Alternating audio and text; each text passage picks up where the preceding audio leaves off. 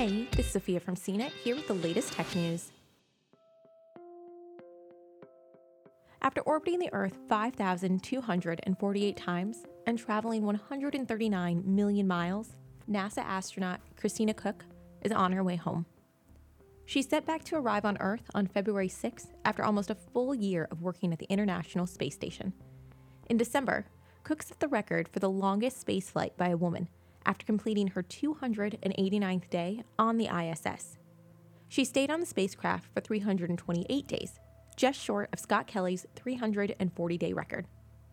Koch spent 42 hours outside in space and conducted 6 spacewalks, including taking part in the first and second ever all-female spacewalks in October 2018 and January 2020.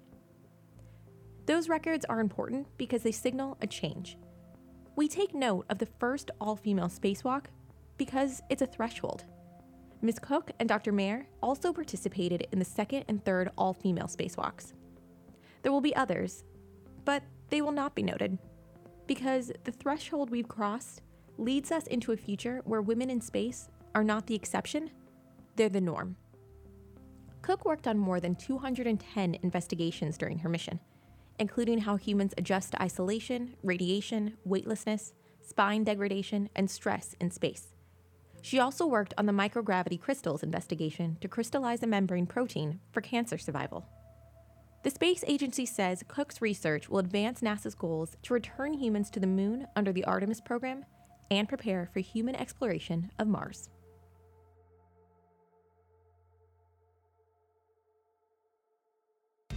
For more of the latest tech news, visit cnet.com.